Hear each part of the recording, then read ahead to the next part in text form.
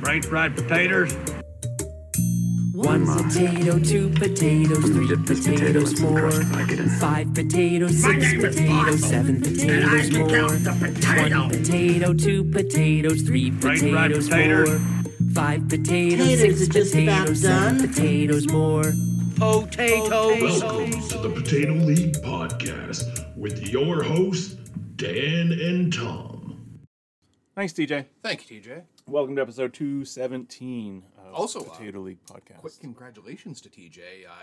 His band in the Kingdom of Nightmares got reviewed in like a heavy metal magazine. No way! And it was a favorable review. They got like 7 out of 10 for their newest album. Not only was it a review, Yeah, it was a It positive was a one. positive And one. it was right underneath the new Megadeth album review. that is So, awesome, yeah. TJ.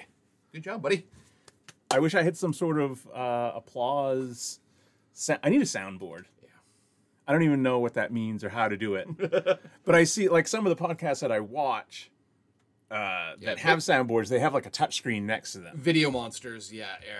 Nathan has a soundboard, and it's got like each button has like 3 different sounds. Yeah. And, so, yeah. Yeah, I need one of those. Yeah. Jesus, the cats are raising hell behind us, by the way, because there was a whole thing about them trying to get into the area where the dog food is. I wouldn't let them in. Now they're pissed off and chasing each other around. So if you hear things slamming around in the background, it's not Dan and I. It is the my cat's cats. just chasing each other. They're just kicking ass in the basement. I didn't think we would have much to talk about today, but I've already written down quite a few things. Yeah, it's a good assortment. Yeah.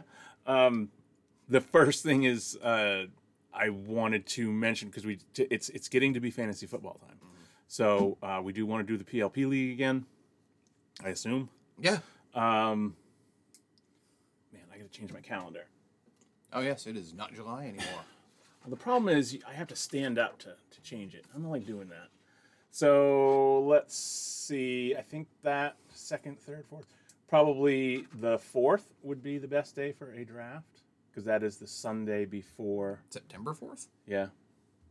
Are you going somewhere that weekend? It is a long weekend. No, I don't believe so. Yeah, so that would be the because the first game is that Thursday.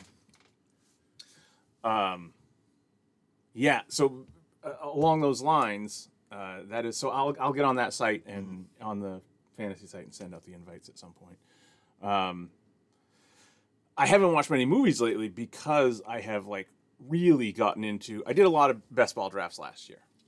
I've already done. I did 79 last year, and I think I've already done 100 this year, and we're at August 6th, so I should get about 150 in. I haven't done anything, but man, I'm excited for Deshaun Watson this year on the Browns. Hold that thought. Now that was actually a very interesting thing, because when you draft, for one thing, best ball is totally different from your week to week. It's closer to the way you would play DFS. But like it's like a stock market throughout the summer. Like at the beginning of the summer, I was heavily drafting Julio Jones, who was unsigned. Mm-hmm. He was going in the 17th. These are 18-round drafts. He was going in the last 2 rounds. So anytime because he was unsigned and he's 30 and he's 34 years old. Still, he's a talented man. Right. And in best ball, they're like, well, he might only play 6 games. I don't give a shit. If I get 6 Julio Jones games for an 18th round pick, that is a good deal. Yeah. So he was going in around 185, 190 range, pick number. And I had like 26% Julio Jones. So 26% of my teams had Julio Jones on it. The field, air quotes, would be 8%, 1 out of 12. So he would be on 1 out of every 12 teams. But really, at some point that deep, a lot of times they're not even getting drafted. Mm-hmm. So my 26% might be more like, as far as percentage of leagues, is a lot more than that. You're 26% of the 8%. Right. So that means a lot of people aren't drafting him at all. Right. So I think it's like pick 170, where the last person that's drafted in 100% of leagues, typically it's in that 170 range. Anyone after that. So anyway, he was going in that range. The instant he signed with the Bucks, he is now going around 112. Yeah. So that is a big discount. Yeah. So and the other thing you do is I unless I'm in tournaments that are like short, I'm done drafting Julio Jones because I got all my shares for I'm not going to pay market for it. Plus it'll bring down my average on him. Yeah. I don't want that. So anyway, that I've really gotten into that part of it. It's not even about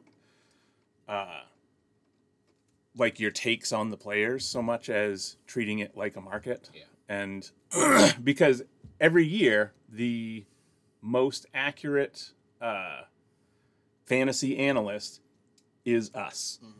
The collective ADP is usually, if you do, the collective ADP of all these morons, all of us idiots doing these drafts, millions of drafts, that ends up being more accurate than any, expert or ESPN or CBS's site or whatever. So collectively, we're actually pretty smart with this stuff. So if you stick near ADP and construct things right and then just follow market things, yes. I've gotten burned a couple times That's too. That's why I would suck at it, because I suck at the market. Well, you have to. Well, the thing that sucks about it is you have to be paying attention to it constantly. I'm all like, here, MoviePass shares going well right now. How's that working out? But I like movies. That must be doing okay. But that market is boring. This is football players. That's fun. Yeah. And because everyone is every time I take whoever, every time I take Julio Jones, it's a little teeny tiny bet. Mm-hmm. It's a 20-cent bet that he ends up better than where I'm taking him. Which chances are pretty good, I think. Yeah. Again, I know he's not going to play. I'd be shocked if he played 10 games. Mm-hmm. If he plays 8 games, because when he's on the field. Yeah. And we know how Brady is if he has a favorite target during a game. He will fucking find him every time. You don't think he's going to be... I mean, if you've got Mike Evans on one side at 6'5", 230, and Julio on the other side at 6'4", 220, and you're at the 5-yard line, how do you... One of them is getting the ball. He's just going to throw it out. And I'm going to guess Evans is going to get double-teamed more. Yeah, probably. So... That's when I got burned a little bit on, because the early news on Godwin was it was going to be a while before he got back. Mm-hmm. Gronk had retired, and there was no Julio yet. So Mike Evans was going high second round because he was the target. He was going to have 90 catches to go along with his 14 touchdowns that he's going to get. Yeah. But now Godwin's looking like he's going to be back week 1 or first month, and then signing Julio. Doesn't mean anything less. It's better for Mike Evans, the Tampa Bay Buccaneer player, but it's worse for fantasy because now there's more target competition. But I'm still taking him at the end of the second round. I'm still in.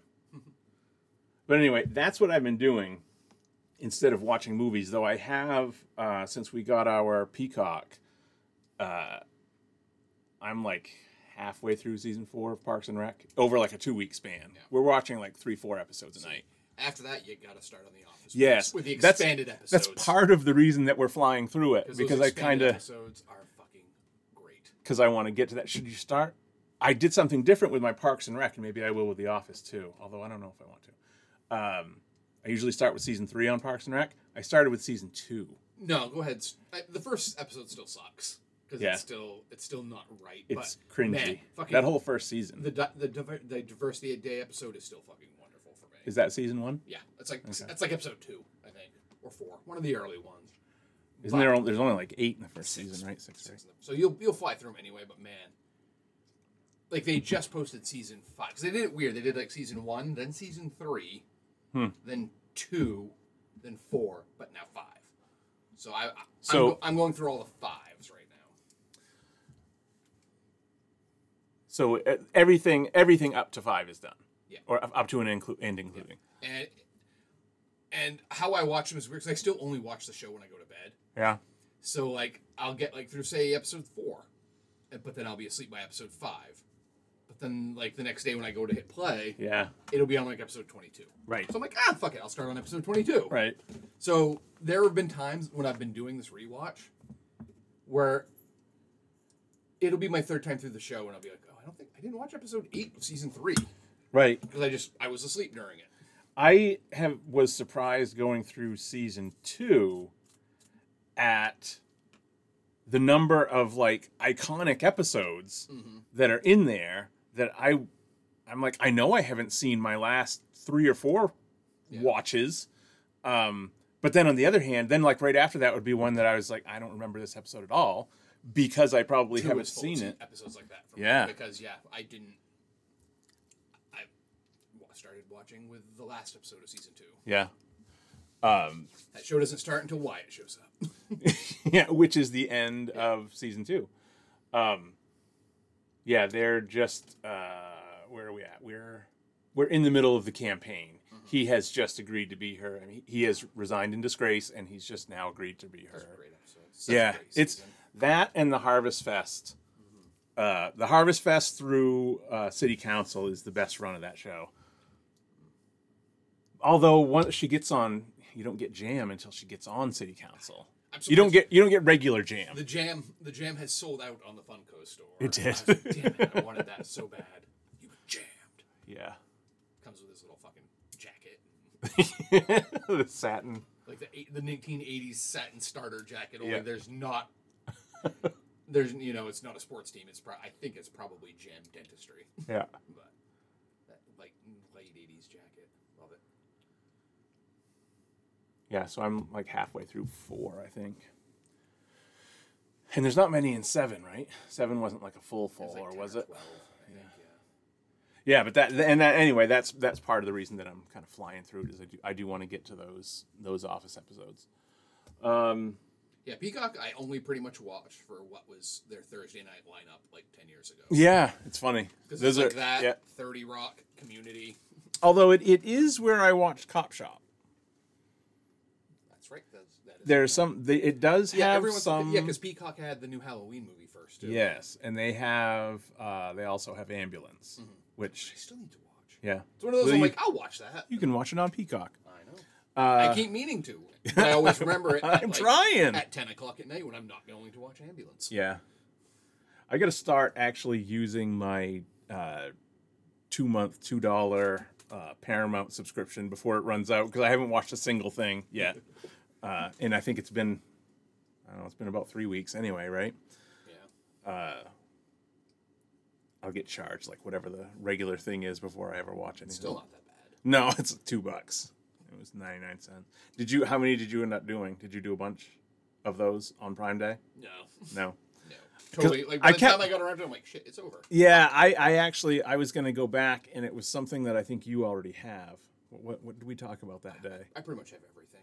It was something you already had because when I mentioned that it was one of the ones on the list, you said that's worth throwing 99 cents at. Maybe it was like Showtime or something. I'm at the point like right now because like Andrea and I just switched our phones. We switched over to Verizon from US Cellular, Yep. and they're like, "Oh, well, you get a free year of Hulu and Oh yeah. Disney Plus." I'm Yeah. like, that means I'm gonna have to start a new account. Yeah. My algorithms are pretty good right now. Yeah. I think I'll pass. That is. And I Andrea's still, like, "Are you nuts? It's gonna save you like $15 a month." I'm like, "Yeah, but this is why she handles the stock market stuff in our family." Well- because I'm just like, it's inconvenient. I don't want to save $15. It means I have to start my Hulu account all over. I want to do the thing because I know that the bundle is the same as the bundle with Hulu, Disney, and ESPN is the same as what I'm paying just for Hulu and Disney, but I've never The made only the reason attempt. I switched it is because I had Disney first. I mean, I got Disney before they bundled Yeah. it with Hulu. Yeah. And I already had Hulu, and then I bought Disney, and they're like, "Well, you can bundle it," and I'm like, I don't want to start a new account. And eventually, they emailed me and said, "Hey, we've noticed that both of these accounts have the same email. Yeah. So we're just going to bundle that for you." Yeah. And I'm like, "Cool, thanks." I wasn't about to do that myself. So could I email them and ask them to do that? Maybe. Yeah. Wouldn't hurt. Like if I just want it, and the thing that sucks about it is there's no good place. Well, I guess there is one good place to cut it off. I've always had Disney annual. I just pay for it like whatever day it launched, November 4th or whatever. So every November 4th, it's See, whatever now it it's is for the year. Now shit's going to get all fucked up because of that Discovery my HBO God. Max thing. Oh my god. Yeah, that should have been on the list. Oh, cool. Let's jump right in on that because that right now is freaking out fanboys. At least the PR department's handled it well. This is going in the public eye. This is just going swimmingly. Yeah. For those of you who don't know, Discovery has bought Warner Brothers, who owns HBO Max. Which sounds like a 30 Rock Yeah. thing, Shine kind Heart of. Wigs. Yeah. NBC It's is like, owned by the wait, Shine Heart Wig Company Corporation. Discovery owns Yeah. them? Yeah. And Discovery has decided that they no longer want any of HBO Max's original programming because it's expensive. But they're axing stuff that is done Yeah. as a tax write-off. And that included the completed Batgirl film, which, for those of you who don't know, Michael Keaton appears as Batman in post production. Yeah, as everyone's like, it was done. Like, it's... And the Scoob sequel got pulled, even though that was like 95% done. Yeah. They're going to be axing like the Harley Quinn cartoon, fucking Doom Patrol, all the DC TV shows that are on Max. Movies will not be made for HBO Max anymore. And they're going to apparently at some point fold them in. And I don't know if you saw the chart that was online, but someone had posted a chart they had made about how HBO... Like an internal chart? Like HBO Max skews male. Oh. And Discovery skews female. And everyone's like, yeah, all those hardcore hetero dudes watching that Euphoria. Yeah. I was going to say, I don't mean, I'm not saying this is in a bad way. Don't take me wrong. But it looks to me, every show that comes on HBO, that I see on HBO Max, I go, that appears skewed for gay people. Yeah. Like that looks like it's meant to appeal. Yeah. Plus the color scheme, and so, I love purple. My normal background is purple. Yeah. But like, if you're using, you get what I'm saying. Yeah, there's a HBO. I would say the opposite. Maybe it skewed male in the days of The Sopranos and Oz. Yeah. It's been a while. Yeah. It looks like the executive guy there, the one who's getting all the shit, who was obviously having his PR team handle it well. Yes. Hasn't watched HBO in about 20 years. Right. Because I'm going to guess it doesn't skew male or female. It's probably split right down the fucking middle, like just about everything in this planet. Yeah. But they, Discovery, they've made their bones on stuff like Property Brothers. Yeah. Very cheap to produce shit. So So in that instance, why do you even want this? Why do you... That's what I don't understand. That's what a lot of it. people have been asking. Like, so what the fuck... Why did you buy this company then? Yeah. And because they want to be a bigger conglomerate, I guess. And it is... I've seen this a lot. It's the best UI. It's got the best that's HBO Max, I'm saying. People are like, if I had picked anything to win the streaming wars, I would have picked HBO Max. The way everything is curated. They have a whole classic section. They have, If you want to look by a very specific thing, you can. So if I want to just look at stuff that's the TCM, I can go to that. Or just the DC stuff, or just... It was kind of the if you put something on your to watch list, it showed up next. Yeah. Unlike Netflix, which just throws up a bunch of random shit. Yeah. Because it doesn't want you to forget about the other things on the list. Yeah. But yeah, and apparently they're going to be merging HBO Max with the Discovery Plus thing next year. And people are super looking forward to that online. Yeah. They're definitely not screaming the sky is falling. I get it, because again, people are like, well, this doesn't change the stuff that's on HBO. I was like, who fucking watches HBO? Right. I don't even, like, they got rid of the HBO Now app when HBO Max came along. Right. So, do people still watch HBO on their television? Do they show up Sunday at 9 p.m. to watch Succession? Or do they just watch it whenever on their app? Yeah, I'd be curious to know what those numbers are. Like, as far as HBO shows stream versus watching it on... Yeah, it's like, okay, Discovery Plus, you got your Shark Week. That's what you got. Yeah. No one else gives a fuck about your channel. It's a weird business move. It is a very weird business move, yes. I don't even know how else to put it. And it's... I mean, I joke about the PR thing, but, like, there was no good way to spin any of these things. But, like, they also, like, they pulled movies off HBO Max that had, like, The Witches, that remake of The Witches. They pulled it off the HBO Max. Yeah. Why? Why did you do that? And I know, like, they're like, well, we're not going to release Birds of Prey because where they just bought the network, they have a certain window where anything they choose not to release, because it's what, like, Fox went through when Disney bought Fox. Yeah. Where a lot of stuff got shuttled. But they're like, oh, well, we have a net 30-day business window where we can just shuttle stuff and get tax, that won't count against us on our taxes. Right. And I can understand wanting an $80 million tax break on something. But it's fucking Batgirl. It's a DC property. And people are like, oh, well, it must have sucked. That's why they don't want to watch it. It's Right. like, have you seen the shit DC has put out? Yeah. They made a big deal about Wonder Woman 2. Yeah. That was awful. It just doesn't make any sense. Like you're not going to come off good looking either way, and how can that possibly help you? And what gain is there if you? It's kind of like the people that go into government that hate government. Yeah. You know, like We're here to shut it down. yeah, like why the fuck are you working here? Yeah. Like if you do not want to make things better. I mean, I understand Yeah, that that's Ron very different. That's yeah. Not all the people are as funny as Ron Swanson that do this. No, You're more and- likely to get Steve Bannon. Yeah, or Ron Johnson actually is more. You guys too. are fucking worse. Sorry, I was doing the fingernail thing. I'm sure that sounds awesome on the microphone. So I got to stop talking about that.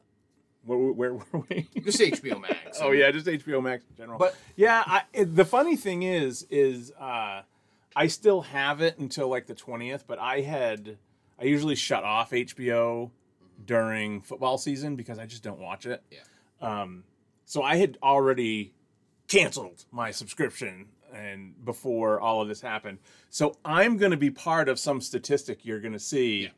that shows how many people canceled this month because of this news. And that's the thing too, because this is the worst possible fucking time for them to do that. Yeah. Because the new Game of Thrones show is going to be coming out.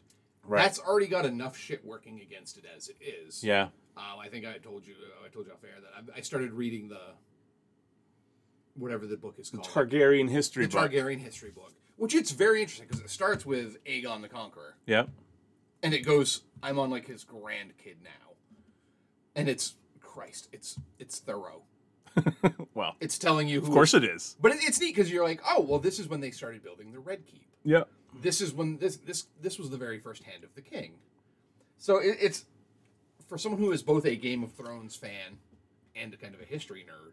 This is neat stuff. It reads very fucking slowly, and I'm very aware that this is a 700-page book. Yeah. But it's neat, and It's letting you know. this is about. I think I'm like still like a generation or two away from where the House of the Dragon show is. Oh yeah. Because I kind of wanted to get to that, so I knew what was going on. Because I'm like, I don't know any of these characters, especially because all the fucking women are some version of Rhaenyra Yes. or something like that, and all the dudes are some variation of Aegon. Aegon. Yeah. So it's fucking like I read Andrea like one paragraph, and she's like, there were like 7 different names there that were 2 vowels apart from one another. I'm like, Yeah. I know, but they're all different characters. Yeah. Well, it's also- it's the same thing with the elves in Yeah, Lord of the Rings. But it's neat because it's like, oh well, not the Targaryens, the Lannisters have always been in charge of that part of the world. Yeah. You know, and you've got the Martells in Dorne and the Starks up in Winterfell. This is like when they first started taking over those positions. Yeah. It's neat. It's a good supplement to the stuff that we like about Game of Thrones. Yeah. I watched a couple of years ago. Well, when the show was still going, there was a YouTube channel that had like very in-depth histories. Oh, they of did like the a lot of families the and like stuff. they did some animated special features on the discs. Yeah? that were history things, and they were neat. Yeah. And it's actually gotten me excited about the show coming. And then this happens, and I'm like, they just tanked probably 20% of their audience with this bullshit. Yeah, I wouldn't be surprised if it's more than that.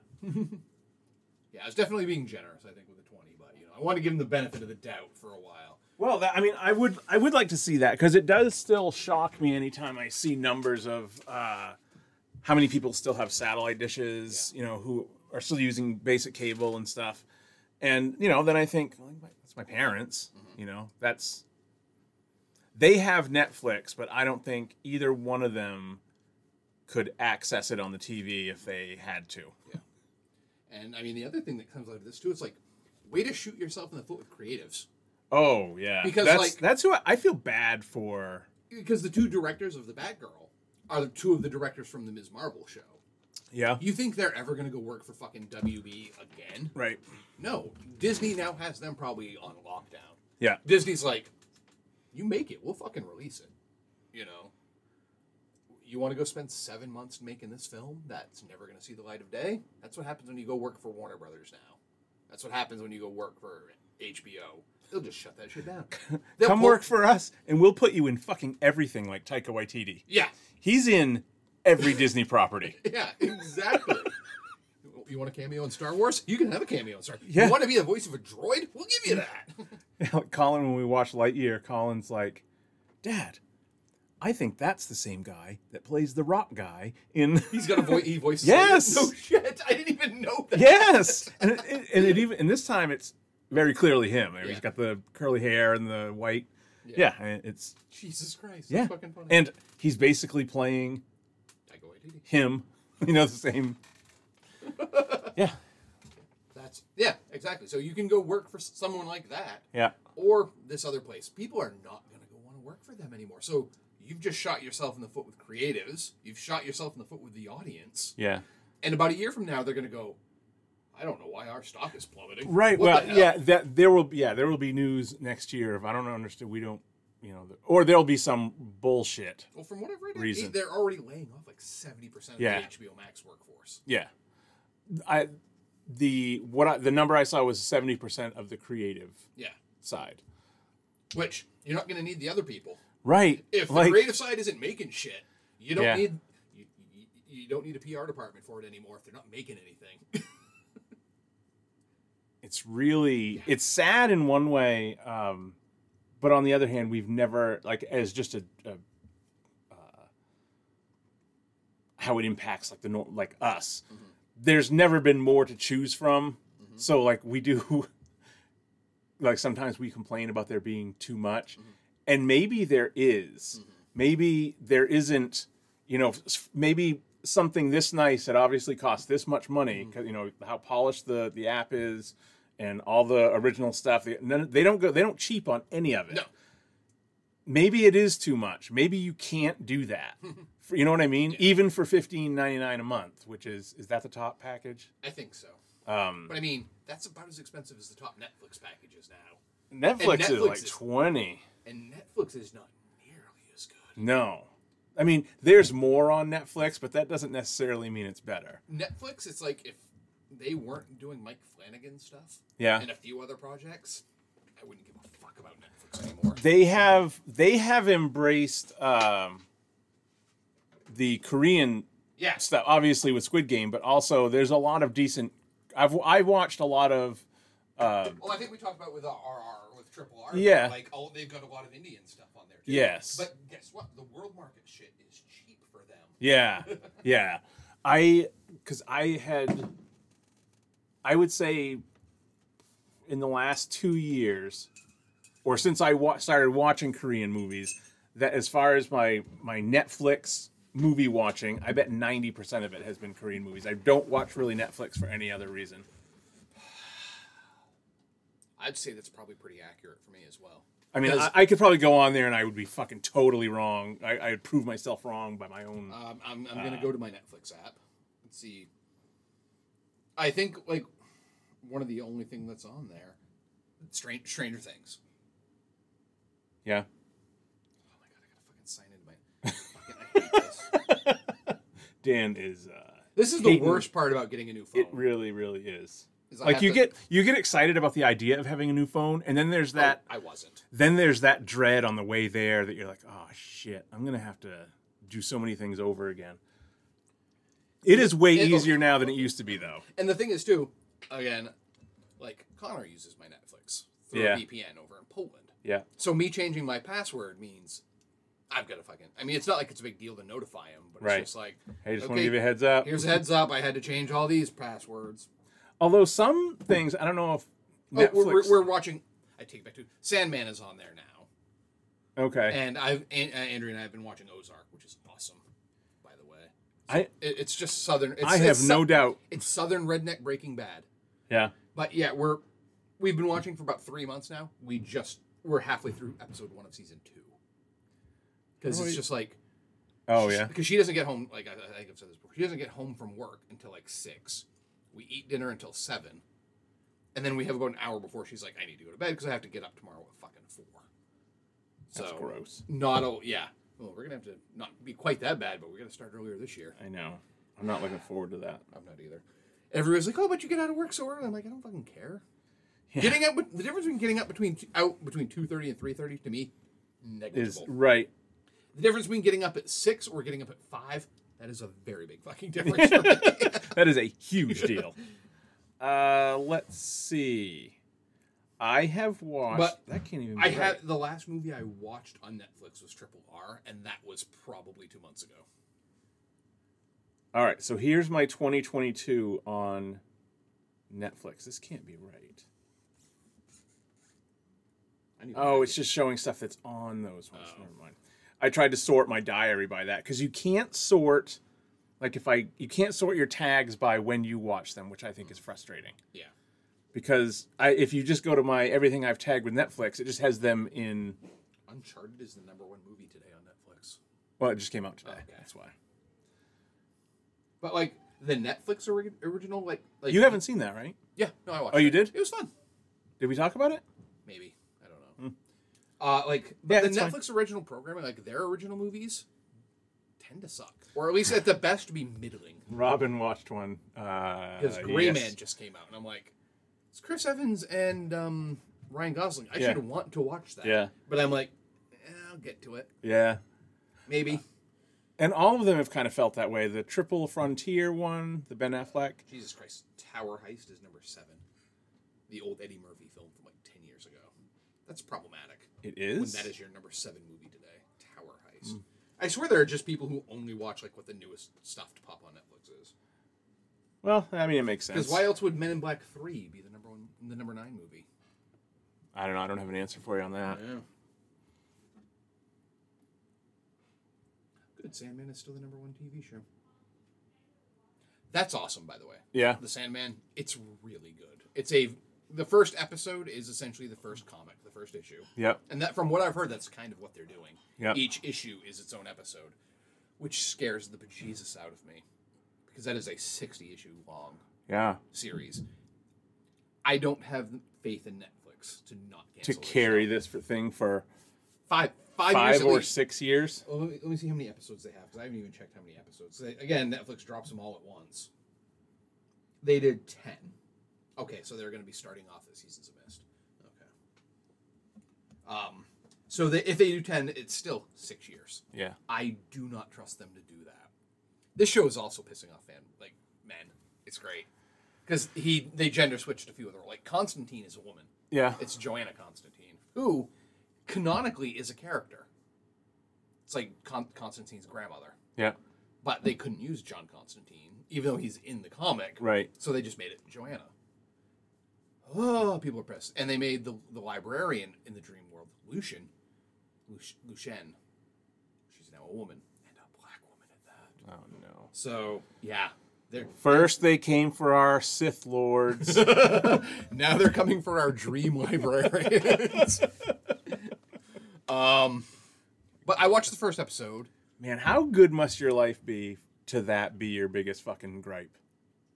I don't see. I think you must be a miserable human being. Clearly, but I mean, Yeah. in Like, your mind... You're not worried about, like, rent. Yeah, I in think. your mind, if that's your biggest gripe, you think you got everything else nailed? Is that... You know what I mean? Yeah. You have to, because, like, the amount of energy that these people... Yeah, because it's like...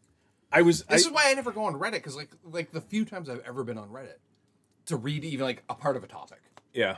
I'm like, there are 87 pages of this. Yeah. Who the fuck is doing this? Yeah. Like, who decided that you need 87 pages worth of conversation on this topic? Nobody. And then you read some of the comments, and you're like, oh, this is why there's 87 pages, because they're each saying one sentence and they're stupid. Yeah. Oh my god, I actually did that today on Hulu too, on a thing on Facebook about the Hulu movie Prey. Because Prey, he's like, how come the dog only understands Comanche? And they're all speaking English. And people are like, they're not speaking English in the movie. You get that, right? They're speaking Comanche, and they're just speaking English so that we can understand it. Because there is, I guess, a Comanche dub. Well, do you want to get into Prey? Yeah. Okay, Dan and I both watched Prey last night. Yes, there is a Comanche dub, and I really wish that had been how it was filmed. Me too. Because it was filmed in English, and then it is revolutionary. Obviously, this has never happened before. Then they dubbed Comanche, and the filmmakers and stuff are like, well, this is the definitive way to watch it. This is how it's meant to be viewed.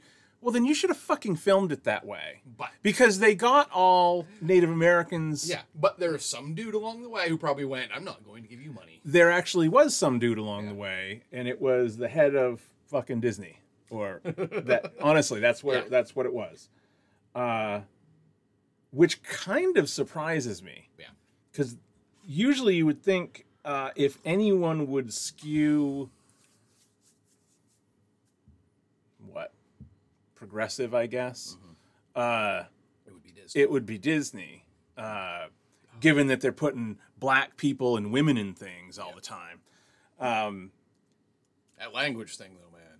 Yeah. Oh. So I ended up watching it in English. See, I didn't know there was the Comanche dub until after I was about halfway through. Yeah, And I'm like, I'm not going to switch now. Right. But yeah, this guy, you could not convince him that they were not speaking English.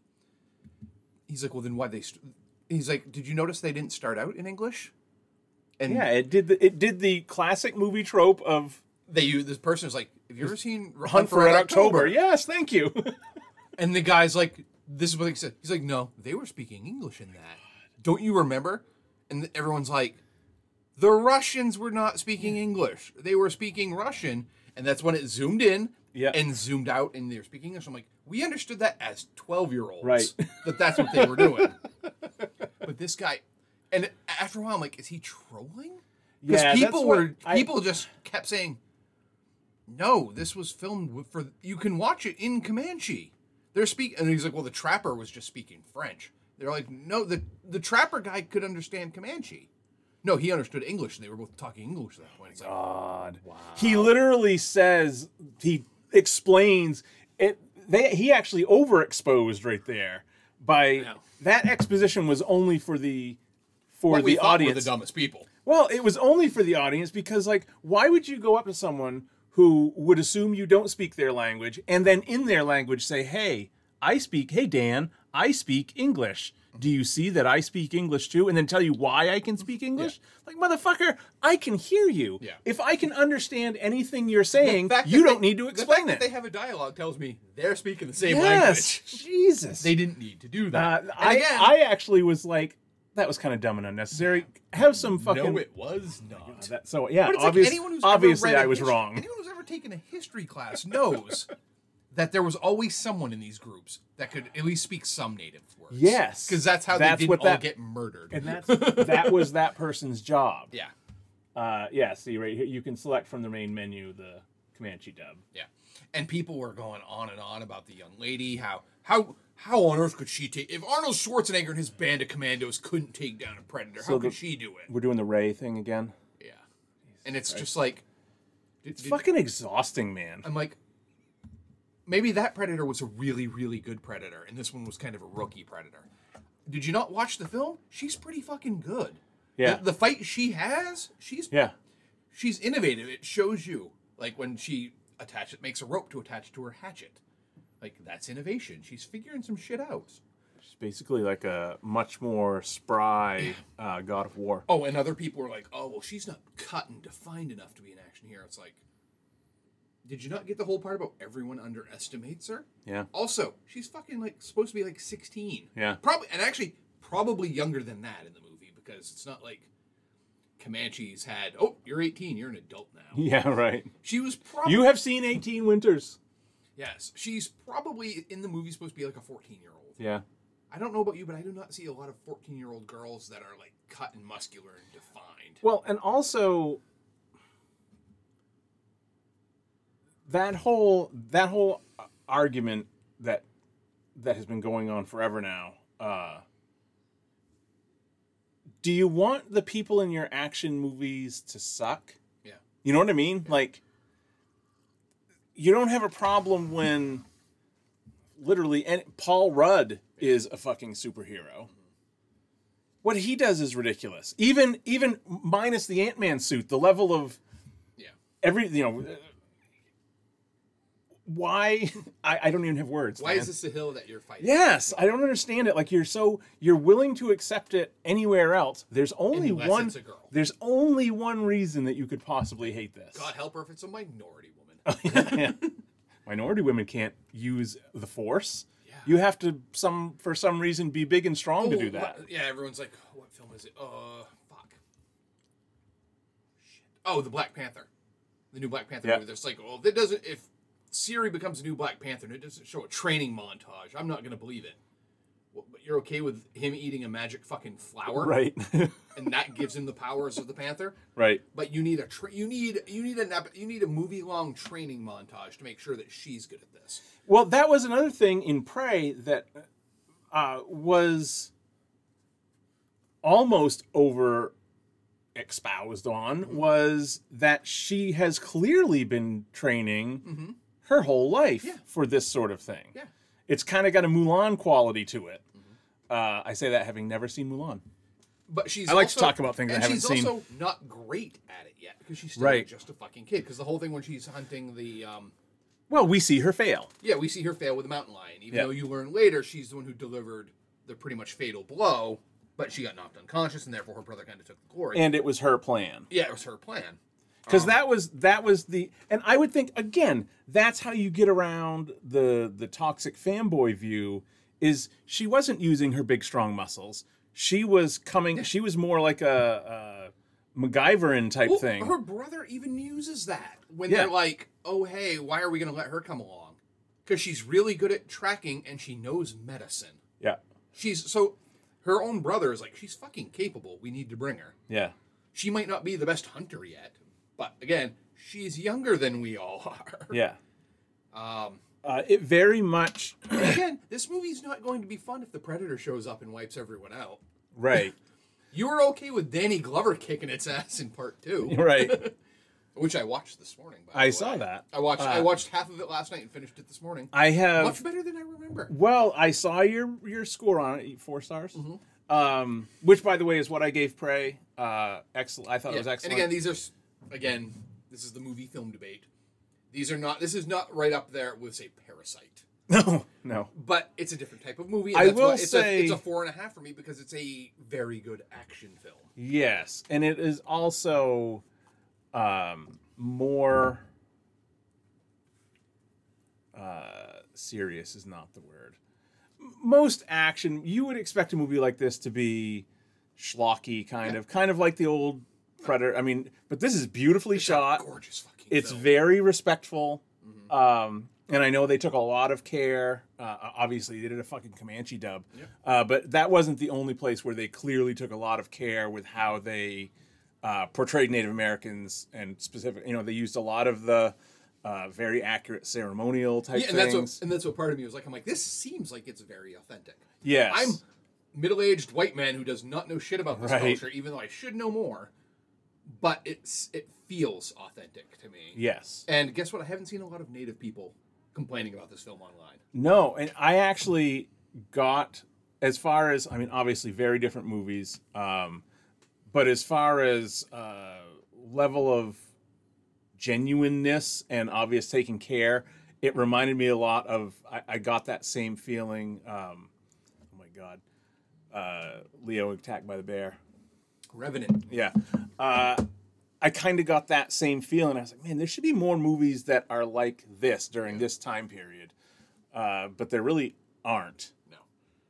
And even the ones that were made, the classics kind of in that genre, time period, American West type things, not necessarily Westerns, but Westerns. Yeah. You get things like Dances with Wolves, which is... It's fine. Yeah. I get why, but it's very much a Hollywood portrayal. Whereas this fifth entry in a ridiculous franchise is just the level of quality in the movie. Just overall was shocking. Yeah, to me. I read another post where someone was complaining that it didn't have the classic Predator music. I'm like, I don't care. It had, to me, I loved the score of this film. I did I too. immediately was like, I hope someone releases this on vinyl because I'm going to buy it. Of course you will.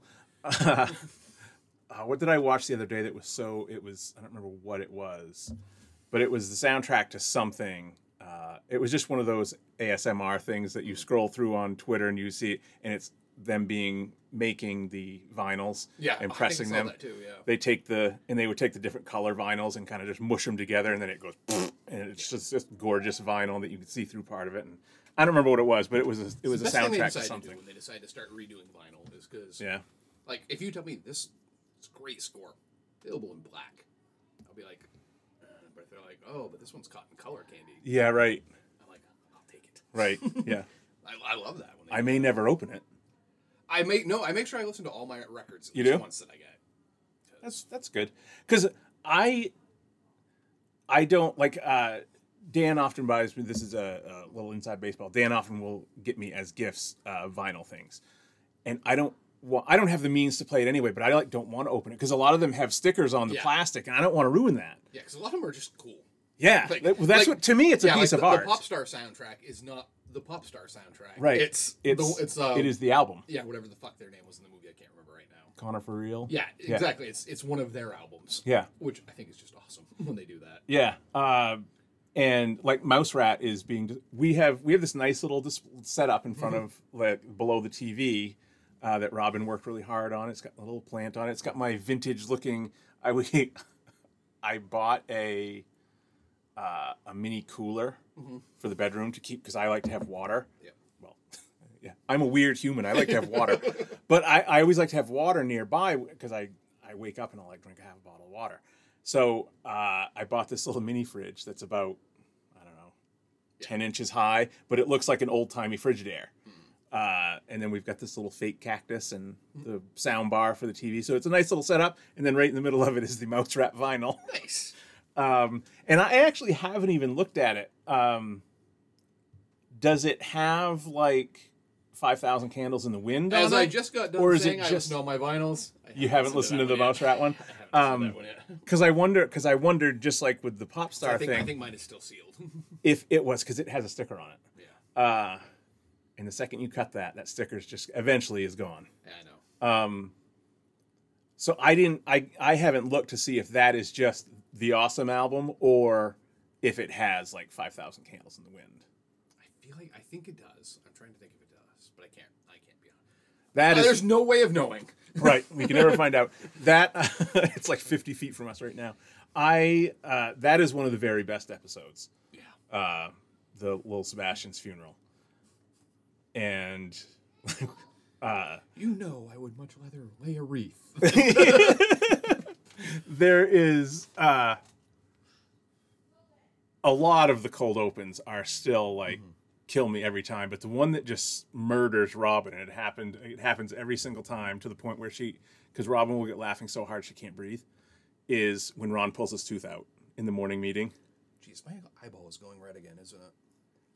I wonder if you're like allergic to something here. Maybe it's the cleaner I use. I should stop touching my eye when I'm yeah, I just stop rubbing this stuff in my eye. When Ron pulls his tooth out in the morning meeting. That is. And Donna's like, what the fuck? And Tom faints. Robin loses it every single time. And it's still just like the first time you've ever seen it. So yeah, Prey. It did what a lot of nostalgia movies have been doing lately, which is followed the formula almost exactly from the very first movie.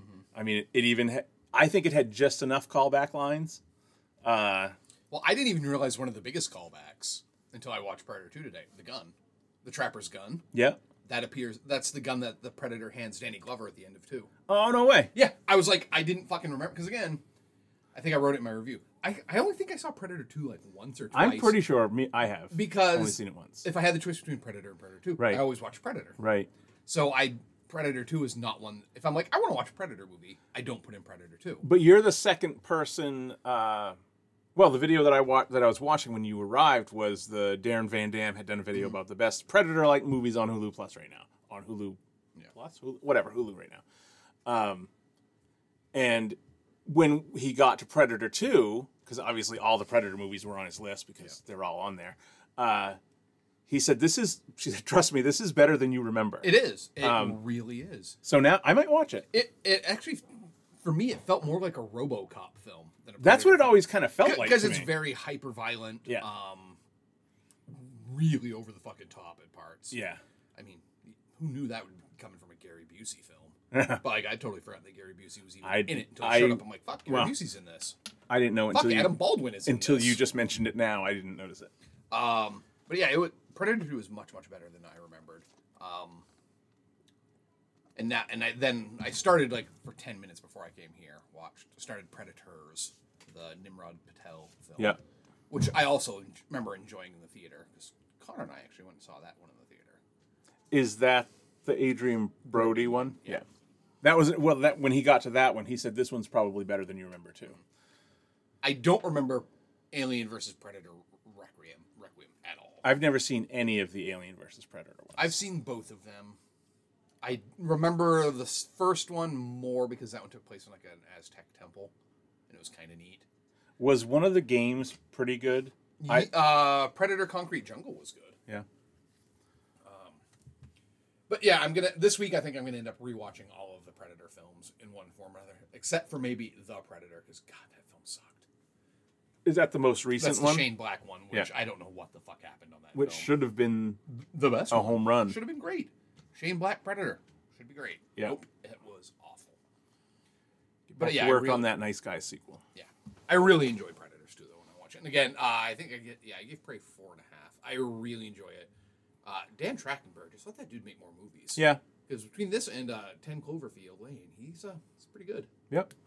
And I say that having not seen 10 Cloverfield Lane. He also did like one of the better episodes of Black Mirror.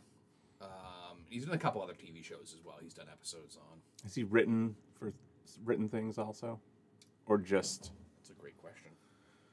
Because I feel like I've heard when I looked him up as a director last night. I didn't think to check writer. It wasn't as much as I thought, I guess. Yeah, for someone who seems like he's been around for a while, he's only got 12 directing credits. Right. Prey.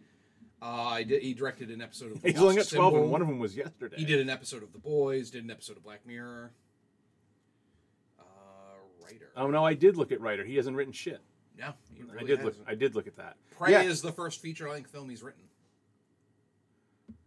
And he wrote a Portal thing. He wrote a 7-minute Portal short. Directed a 7-minute Portal short. But apparently, he's in development for the movie. Oh, for a Portal movie? For a Portal movie. It's upcoming projects listed him. Rumored. Did you play Portal? No. That was the time I was not playing. That should be a goal of yours. Okay. 2 is generally considered one of the greatest movies. Is generally considered one of the greatest games of all time, but you really need to play the first one. It's a puzzle game. Yeah. Well, if I do it, I'll have to do it this coming week. Yeah. Because after that, soccer starts. And I think that Portal, it's one of those things that's available on just about every platform of it, known to man. I'm sure there's a PS4 version. What else about Prey? What was the other thing? The way it ends is very similar to the way the first one ends. Mm-hmm. Although, did you watch all the way through the credits? Yes. That there isn't a post-credit scene, but there is. Post-credit cartoon, I guess you could say. Animated cave drawing type thing. That other ships show up. Yeah. Which is kind of how Predator 2 ended, when all the other Predators showed up. Because at the beginning of it, it shows you that he was dropped off. Mm-hmm. And the ship because the ship flies away, and then you see him there. He didn't come here and land a ship. So at the end of the credits, you see the ship coming back to get their boy, and he doesn't have a head anymore. Yeah. That was pretty awesome. I did like that. After the brother kills the mountain lion, he comes back and he's painted his face with the mountain lion blood. I liked that coming back at the end, and she's got the neon. Yeah, I would really like to see a sequel to this. Yeah. I really think it. Predator is one of those things where they could do this in pretty much any time period in U.S. history, in American history, or world history. Because as I started rewatching Predators, there's a Yakuza member there. Yeah. And I'm like, I would love to see like a feudal Japan. See a bunch of like 7 fucking samurai going up against Aliens, The Predator. Yeah. I'd love to see that shit. Yeah, I was so excited to get Ran, and I still haven't watched it. It's so long, Dan. It really is. It's like 3 hours long. I say that, and I watched fucking the expanded edition of Avatar the other day. Oh. Of course, I did it while I was doing something else. I was alphabetizing my DVD collection. Which, and Andrew's like, what else did you do today? I'm like, did you not hear me? I just told you. I alphabetized my DVD collection, huh? Yeah. That's like 2,000 DVDs I just Yeah. had to alphabetize. It took me a while. That's And funny. she's like, that's really what you spent your day doing? I'm like, Yeah. I want to watch movies, too. That's why I became an educator. Yeah, I watched White Guys Save the World, you know? Yeah. Again. Yeah, I've had Avatar on the list of family watches for a while now, and it still hasn't happened. I think I nailed it in my review of it. It is probably the best film I've ever seen that balances the, wow, that's really fucking cool, with, that's the dumbest thing I've ever fucking seen. Yeah. Equally well. Yeah. So just about every time you're like, I'm going to fucking turn this thing off, it sucks. Something happens. You'll get a really cool scene. Yeah. And then you'll be like, oh, this is great. Why am I so hard on this? Oh, yeah. That's Yeah. why. Oh, yeah. It just... Oh, it's yeah. just such fucking Stephen whiplash. Lang's entire character. Fucking Giovanni Ribisi's on screen again. My God. Yeah, it fucking... That movie, if you're... It just gives you such whiplash going between Yeah. awesome and suck.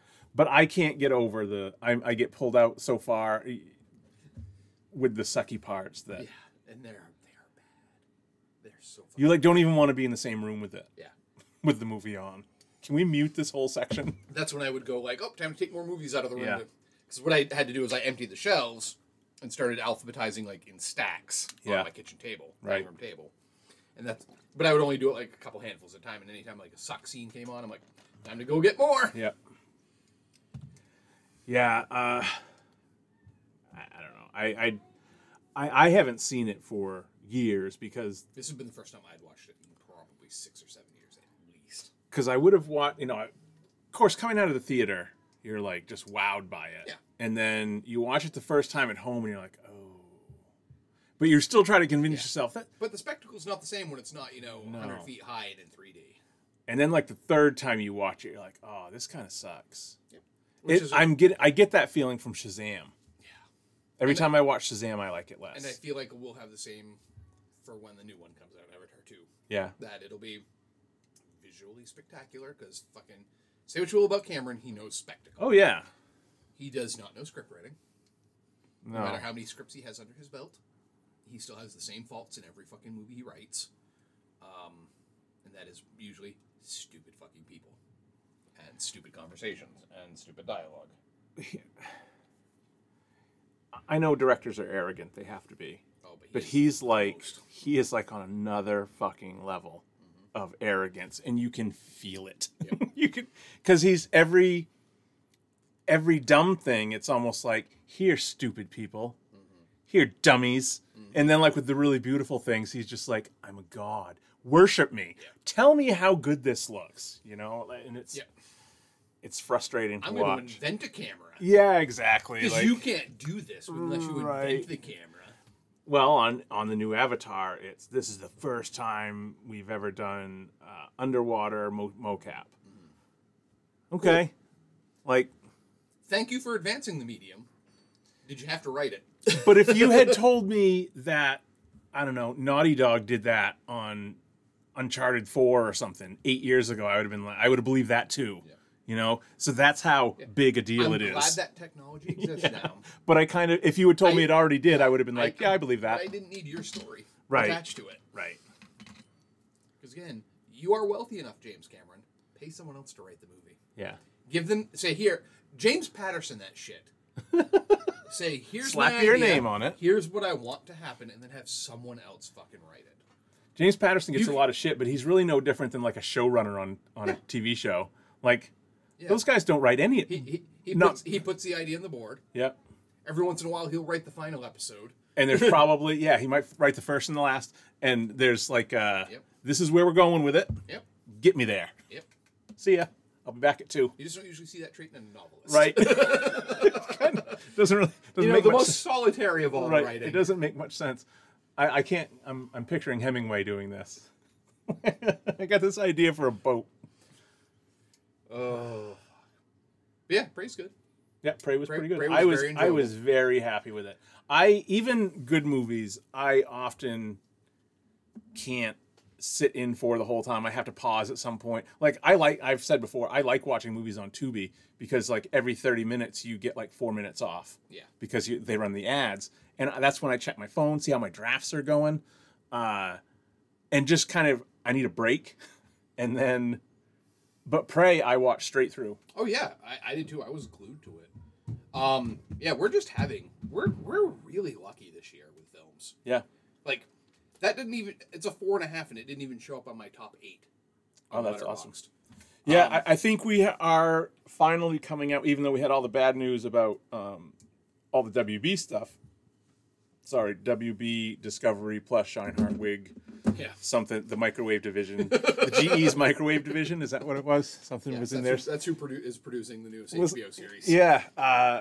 Even with all that, Here comes you're the right. cooker. We're kind of, we're kind of, I feel like we're finally kind of out of the woods on the movie side of the pandemic. Yeah, because I mean, just this year alone, and the thing is, it's not. I mean, there's always going to be like heavy nerd films that rate high for me, but we've still had Sure. Everything Everywhere All at Once, The Northman, Men.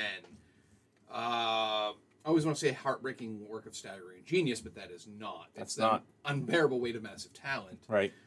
X. Nope. Is that streaming anywhere anytime soon? The Nick Cage? I think it's coming soon to either Paramount or Peacock. It's soon, Okay. I think. Because I do have I remember seeing an ad for it. I've been waiting because I didn't want to buy it, but I did just get a free rental on Vudu. So I was thinking I might rent that, but if it's going to be streaming soon, I don't want to waste my thing. Yeah. Because I always send you those whatever I've bought this week in the $4.99 bin on Vudu. And my added layer of getting deals is I don't just have a payment hooked up to it and it's just $5 every time. I always buy digital gift cards for myself Oh, that's smart. because they're automatically 10% off. So then you get your $50 is worth Now that more. I've started buying more movies online, I think I'll do that. I just whenever it runs out, I just reload it. So because every month, and it's right on Vudu, Vudu's code for 10% off digital gift cards is just like this month it's Vudu August 22. Next month it'll be Vudu September 22. But it just so happened that this month's was 10% off any gift card over $50 and one free rental. So I've had this rental code burning a hole in my pocket for like a week now, and I don't know what to do with it. But this week, the last 2 weeks have been loaded. The $4.99 bin. I've bought a lot of stuff, but there was a whole bunch of stuff that I already had that I probably paid full price for when it came out or whatever. That was $5.99. There was a lot of good $4.99 stuff this past week. And I like having the alert set up on Movies Anywhere. Yeah. To tell me when stuff is $4.99 because I've had Ombre on there Ombre. for Getting some Paul Newman. a long time, and Ombre finally was on sale this week, so I bought Ombre. Yeah, $4.99 being on Vudu. Lightyear, I watched Lightyear, another one that the boys are happy about. Yeah. There's a gay black woman in it. That's it. Holy That is it. Holy shit. And she gets married. And it's happy. I You mean, can't have that. of all the things in this movie to be mad about, if that's what your gripe is, again, And again, like, it's a fucking kids movie. As an adult, why are you getting mad at it? gives a shit. I know a yeah, lot like, of- why are you watching it then? Because I know a lot of people are like, but Emperor Zurg's his dad, because that's what he said in part 2. Yeah, It's like, you mean the toys. yeah, The toy said yeah. in Toy Story 2 that he's his dad. Yeah, it's definitely canon. It's It's like, fucking, just stop. well, a couple things went wrong here. One was Disney did not do a good job marketing this. I think it was Lon Harris when he first had watched it. His reaction was the one sentence you get when the movie opens up is better explaining what this movie is than Disney did with 5 months of marketing. and it just says, in 1995, Andy went to a movie, or Andy bought he wanted his Buzz Lightyear toy after seeing his favorite movie. This is that movie. Yeah. So you're watching the movie that Andy went to. Yeah. Okay, we're good. We're off and running. Yeah. That does not mean it's going to be the same fucking Buzz Lightyear that Right. you saw in Toy Story, because that's a toy.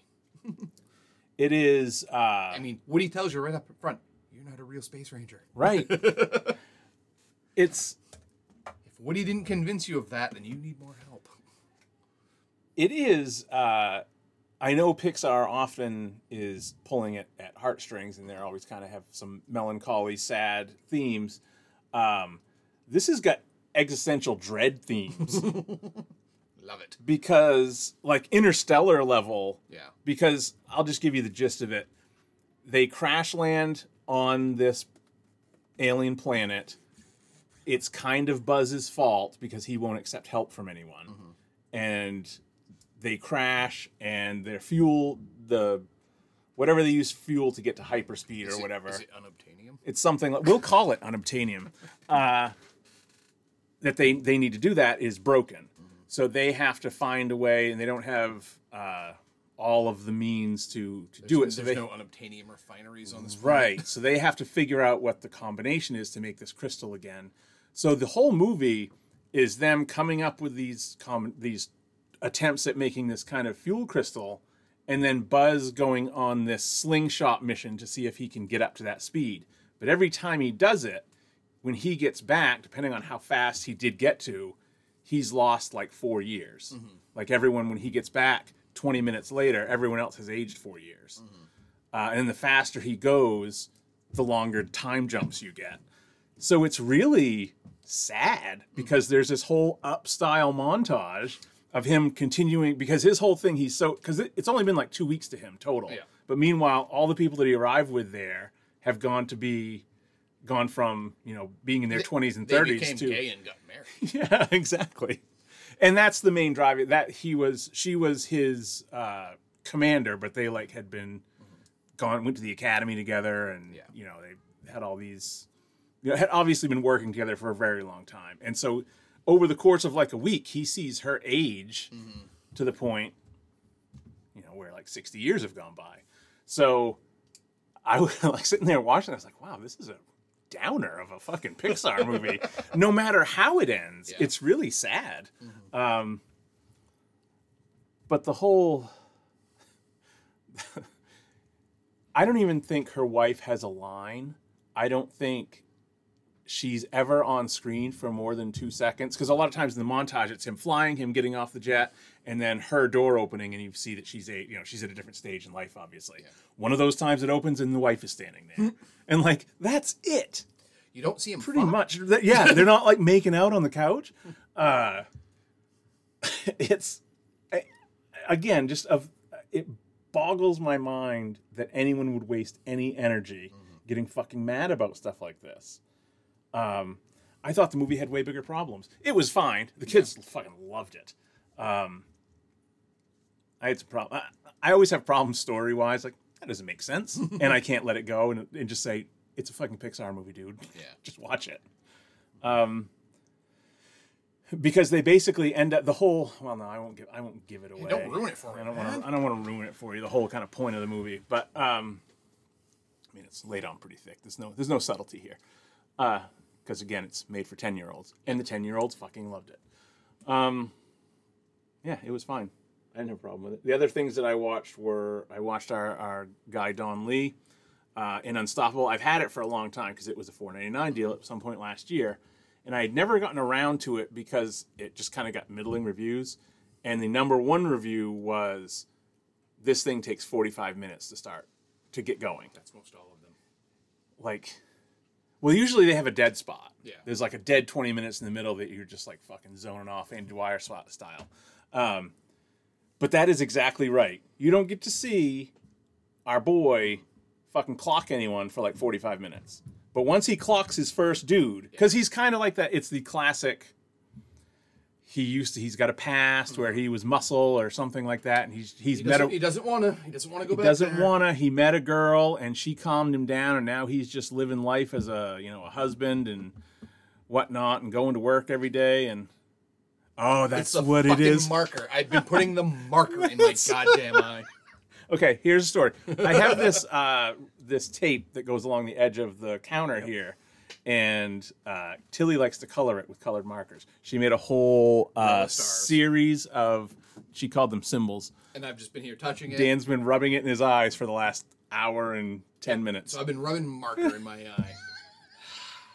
Blame the 7-year-old. Yeah, well, we now know why. Because again, I touch my eyes way more than I ever should. Because that's just fucking. See, what you need is glasses, and then you just won't do it. Oh, here we go. Dan's got his sunglasses put my sunglasses on in the basement. Yeah, because I just looked and I'm like, yeah, that's coming off. Star there, nothing in between. Yep. I have rubbed off the star and put it in my fucking eyeball. That'll do it, I guess. Yep. Why's your vision going? How old is she now? 7, 8? 7. 7-year-old booby traps. She will say stuff like, where did we go? We went to Chili's the other day. It's a terrible idea. It's never a good idea to go to Chili's, but the kids love it. And Tilly, honest to God, goes, I haven't been here since I was 6. And it was like we went there last month. It was pretty funny. There's been a lot of, I haven't done that since I'm 7. I haven't done that since I was a 7-year-old. Yeah, you are very different. So that Unstoppable, it's good once you get to the, it's very paint by numbers. But yeah, once he gets throwing the haymakers, it's a good time. Always is. Things work out in the end, believe it or not. Wow, that is unusual for a Korean film. Yeah, unusual for that brand of Korean film. Because it is funny that the ones, there's the ones that are just total dreary, Old Boy, I Saw the Devil. Everything is going to hell. Everything's going for the ride. Chaser. Burning. All of those. And then there's the ones like this one and kind of the lighter side where like everything just works out. Because it's that weird, I talked about it with that Midnight Runners movie where it's actually kind of like Thor, Love and Thunder, where you've got this one movie here, and then it's like, oh my God, Gore the God Butcher does not belong in this movie. Yep. And it's the same way here. You've got these two kind of, in that Midnight Runners movie, these joking around police recruits, and then they're going up against these people that are fucking drugging women and cutting their livers out, and then or prostituting them until they're too old, and then they cut their organs out, and it's like, Jesus Christ, this seems to be two different movies. But then so then it makes it at the end when everything's fine. It's like it shouldn't have been. Someone should have lost some kidneys or something. Someone should be in some sort of traumatic therapy. Yeah, like this. Everyone's way too pumped about the outcome here. Yeah, so at the end of the Unstoppable one, everyone gets back. And then I watched The Net, which I was a little disappointed with, because that's from Kim Ki-duk, the one that you informed me last time was dead. Oh. He directed the movie that I already seen, 3 Iron. And then the one that's super highly rated that we both bought a couple weeks ago, or you bought a couple weeks ago, Spring, Summer, Fall, Winter, Spring, is like near the top of any Korean movie, best of list. This was about, and again, is a very familiar theme for Korean movies, a North Korean, like right on the border, North Korean fisherman. The engine in his boat dies and he floats across the river to South Korea. So that there's the South Koreans are trying to find out if he's a spy, and if he's not a spy, will he be a spy? And then the North Koreans on the other side are like, we want our comrade back, but if he's a spy, we're gonna fucking kill him. And so this guy's fucked. But there wasn't enough there. So they just kind of kept doing the people going and interrogate him. They'd kind of knock him around a little bit, and then they'd go out, and then they'd just kind of they did like the same thing. We circled back to the same kind of loop of, you already did that. And then it just kind of ends. So I was kind of disappointed with the way it was. It was a very choppy story, and there didn't seem to be much there to justify even this was a short Korean movie. I think it was under 2 hours, but it was still It wasn't 2 hours and 20 minutes? no, but it was still too long. So I was a little disappointed with it. I do want to watch the other one though that we had bought. The Indiana Jones thing. Yeah. I don't know why this came to my attention. I think it had come to my attention before, but I have no theme this month. I'm just watching whatever fucking pops into my head. Yeah. And there's this documentary called Raiders, which is about these 11-year-old kids in Mississippi who, starting in the late 80s, decide that they're going to refilm Raiders of the Lost Ark shot for shot. And the documentary takes place over like a 25-year span. Because what happens is they filmed it like from 11 till 18, like every summer break, every, school vacation, every weekend, they filmed this movie. And it's like they bought like costumes and made props. It's not just like, oh, we're going to reenact the ball falling scene, using a fucking G.I. Joe. And some tinfoil. Some tinfoil. No, like they created all this shit. Like they set stuff on fire. They probably shouldn't have set on fire. Stuff like that. The only difference was like instead of like the Nazi monkey, they had a dog. Oh yeah. Type of thing, because they hard to get a monkey in Mississippi. Yeah. Legally anyway. It's But- probably incredibly easy to get a monkey in Mississippi. You just got to break some laws. The only scene they never ever got around to filming was the plane sequence. Okay. Where The fight. because they couldn't get a plane. Right. And it always kind of dug at the guy who directed it that they never ever did this. So like 20 years later, he wants to fucking finish this. Right.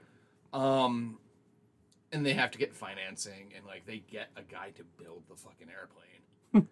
And the guy who is doing the explosives on it is like, he's building a real fucking airplane. You don't need a real airplane, like. This thing doesn't need to fly. Yeah. But it's just them like trying to film this, and the guy's now like a game developer, like. Oh yeah. And like his boss is like, I gave you a week off for this. Fucking that week's over. Need you back. And like him deciding whether or not to finish this or go back to his job. And it's a really cool documentary. It's one of those things like, See, if now that we you're- hadn't had sports, I could see you and I have doing Yeah. this when we were kids with our video cameras. Now that you're talking about it, I'm pretty sure because when you first, before we started recording, I looked at it and it looked very familiar. I think I just saw a trailer for it because I don't remember anything of what you're talking about, so I don't think I actually watched it. But I do remember when it came out. I think we even talked about it when it came out. It's on Hulu. Yeah. But I was like, this is really cool. It was a good It was actually a very good documentary. Like Spielberg, they met with Spielberg, and Spielberg's like, "Way to go, guys!" He thought it was cool. Thought it was cool. See, now James Cameron wouldn't. No, James Cameron was like, "I am going to sue you." Yes, exactly. He would own their houses. But it like shows them when they were like 18. There was like they screened it at the local theater, their version, and like had a red carpet event and got on the local news and all that shit. Well, you would think Spielberg would be into it. Didn't he produce the Abrams movie that was basically about the same thing? Super 8. Yeah. Yeah. Wasn't that a Spielberg production? Yeah. And I was just very charmed by it. So I went, I'm like, God, and the thing is they had screened, this is one of the cringier parts, like they have Harry Knowles on the documentary a couple times. Who's that? The founder of AintItCool.news, who turned out to be like a serial sex offender. Oh, good. Yeah. And he's just looking at him. He gives off heavy fucking creep vibes just looking at him. You're like, oh yeah, I can see him sexually harassing people. Not a problem. But yeah, he was the founder of AintItCool.news. So in the very early parts of internet fandom, he was a very important guy. Yeah.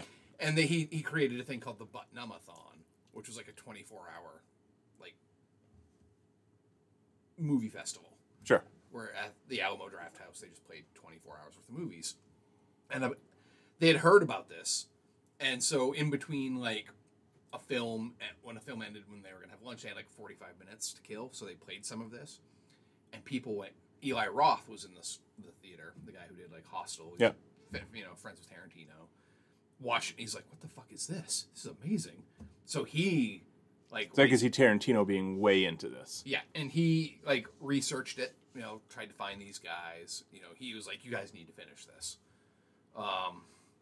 It was just really fucking cool. So then I went online and found their website, and it's like, you can buy the DVD of the movie. Oh. So I was like, I'm going to do this. So have you ordered this movie? It arrived. Oh. It fucking arrived in 2 days from me ordering it. And it's actually them. Like, Well, I was going to say, they're probably like, guys, we got one. yeah. Yeah, they're like, holy shit, an order came through. Someone must have seen it on Hulu or something. Right. I bet every time it shows up on a streaming service, they get a spike. Yeah, but it arrived yesterday, and I'll be watching it this week. And again, not expecting it to be good. I'm just expecting it to be charming. Yeah. Because it's fucking 12-year-olds. Is it? And it's shot for shot? Shot for shot. Like, in the documentary, it shows, like, some side-by-sides. Yeah. It's fucking pretty good. I mean, it's amateurish. Yeah. But it's still like, these kids weren't fucking around. Well, yeah, if you take that much time.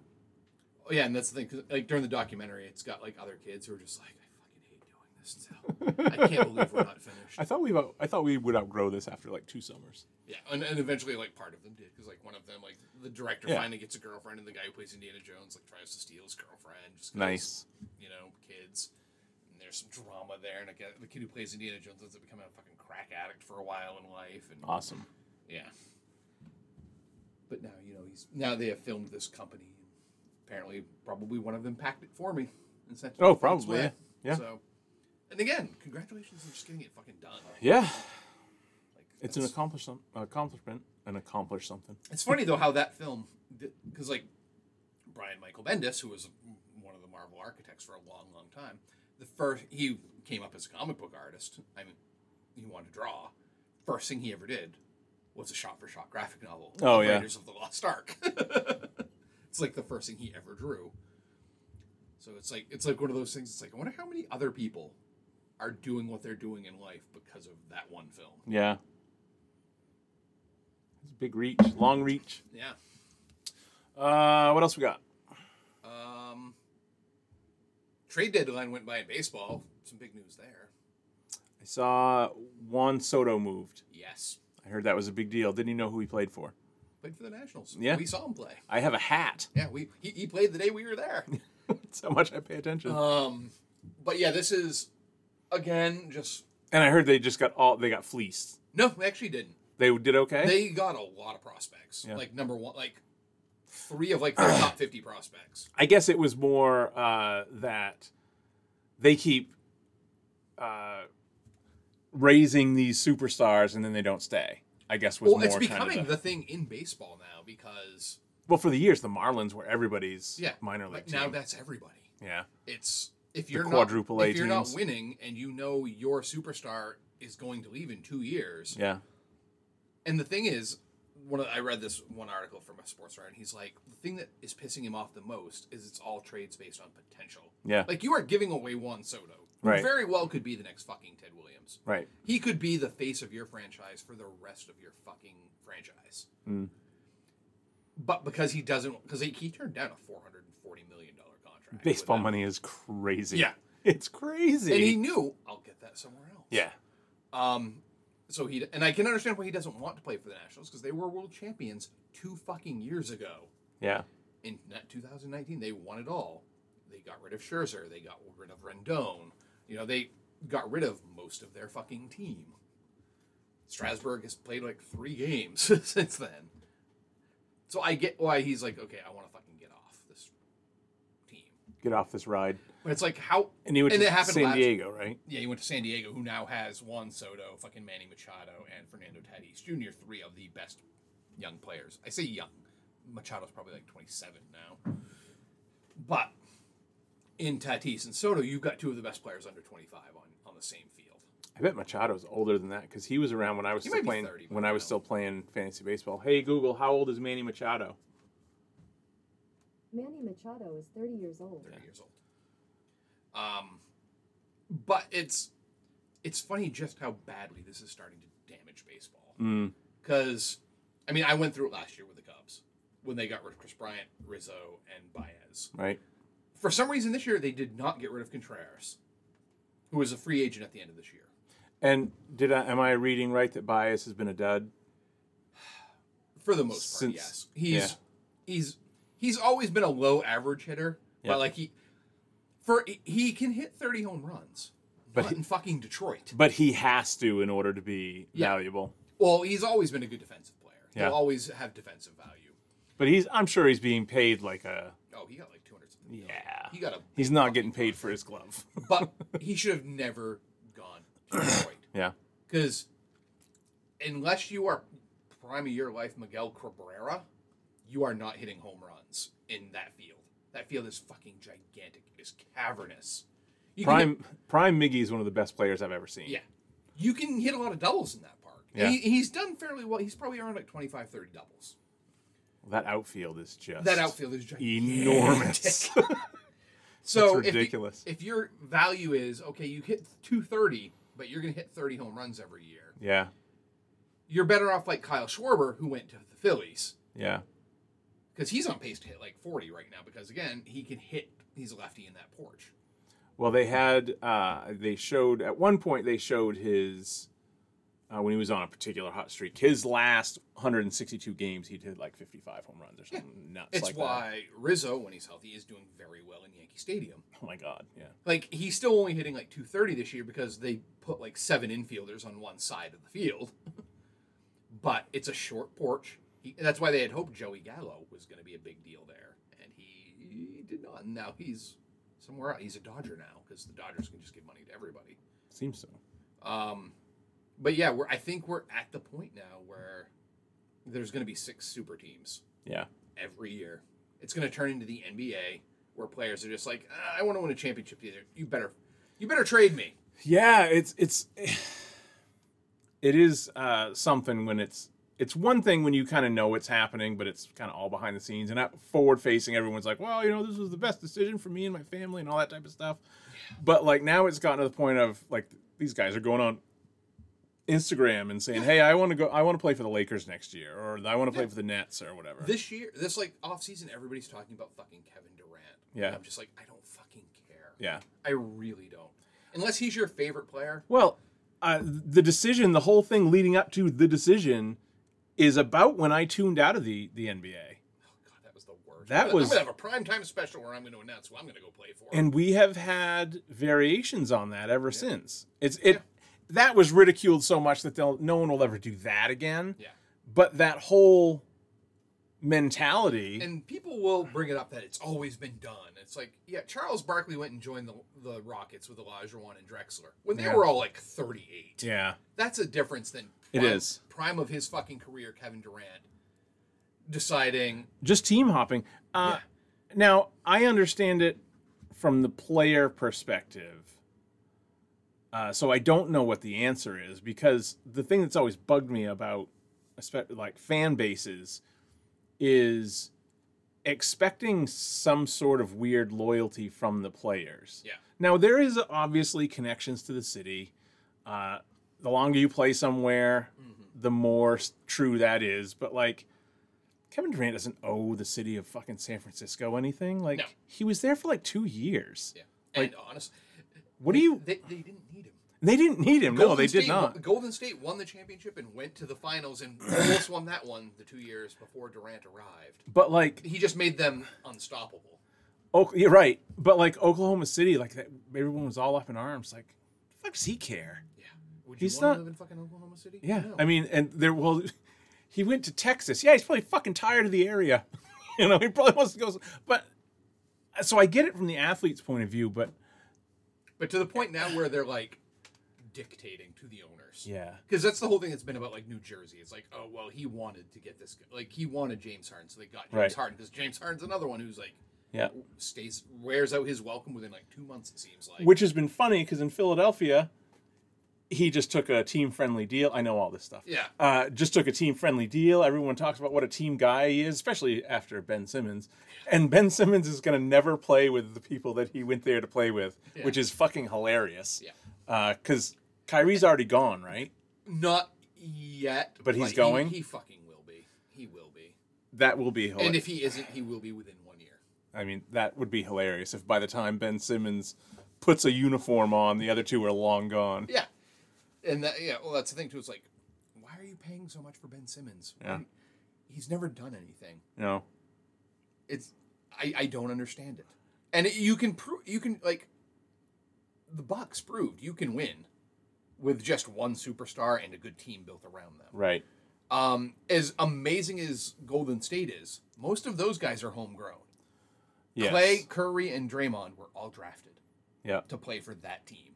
It's probably going to break up this year because they can't afford to give all three of those guys like the biggest contracts. Well, they could, but the rules and shit. Again, I've been out of the NBA for quite like I played. I have been out on the NBA for like a decade now. Mm-hmm. But when I hear people talk about Draymond, is he a Hall of Famer? Like I get he these. Is a very, very good role player because everyone talks about his triple single. It's like Yeah. everybody gets a triple single. Yeah. At a steal, he gets a quadruple single average. He is a great facilitator for that team because he can rebound, Yeah. he can pass, and he can score. But people are like, "Oh, this team would take down the '96 Bulls." It's like, Yeah, no, they fucking wouldn't. that was the most recent thing. Yeah, because Draymond said it. We can take down the there, Bull. there we go. It's like, and people are like, "Okay, let's play this out." You're gonna put Rodman on Draymond. Yeah. Draymond ain't doing shit with Rodman on him. He's just not. One of Draymond's big things is he can get 10 rebounds a game. Yeah. Not with the worm there. No. Okay, you've got Curry, who runs all fucking game long and creates a lot of open shots. Put Pippen on him, Yeah. who has 7 inches on him and Yeah. a much longer wingspan. Curry now needs to be open by 10 feet in order to get that shot off. Because again, Pippen also defensive player of the year all the time. Yeah. Okay, well then you've got Clay. Well, you've got Jordan on Clay, maybe, or fucking maybe put Ron Harper on him. Yeah. Well, that's what I was thinking. And they don't have a true center, so the Bulls don't even have to. They could put Kukoc. You don't need a true center to play against them. Yeah. So you don't have to put Bill Willingham out on the court or fucking Bill Cartwright. Bill Cartwright's what I was thinking. You don't need to put fucking Luke Longley out there. Will Purdue. Yeah, exactly. You can put Tony Kukoc out there and be fine because they don't have It a might scoring be- option at center. I mean, obviously, I'm gonna go nostalgia glasses, but that team was really good. Yeah. They were really When your fucking fifth good. scoring option is Steve Kerr, who could shoot lights out threes, or Was John that Paxton. the one? Was it that Bulls team? Maybe it was in this kind of conversation that this was pointed out that at one point they were like Vegas-wise favored to win like 140 something straight games. Yeah, Like Yeah. that entire season, every game in the playoffs. of that three-peat. Yeah, there was like a stretch there where It was like, it spanned almost two full seasons where they were. The third year they were, because that was the one where Pippen was injured for like half the year and Rodman kept going to Vegas. But like every single game of the season, and like Las Vegas is not doing this to lose money. So Yeah. if they're favored to win, that's who Las Vegas thinks is going to win. And Las Vegas has done pretty well over the years. So that is an And amazing. Are we going to play by current NBA foul rules right. or 96 foul rules? Right. Because honestly, they will beat the shit out of the Yeah. 2017 team. Yes. Because that was the other thing they pointed out. It's like, who do you want to not score that game? Right. Put Rodman on them. Right. Doesn't matter if it's a forward or a fucking point guard or a shooting guard. He can shut down that entire team Yeah. because he's bigger. And they're like, yeah, well, Curry will just run him around all day long. It's like, do you remember that he used to ride the fucking exercise bike for like an hour and a half after the game? Like, I don't know if there's ever been anyone more physically fit in the NBA than Rodman. And he was so.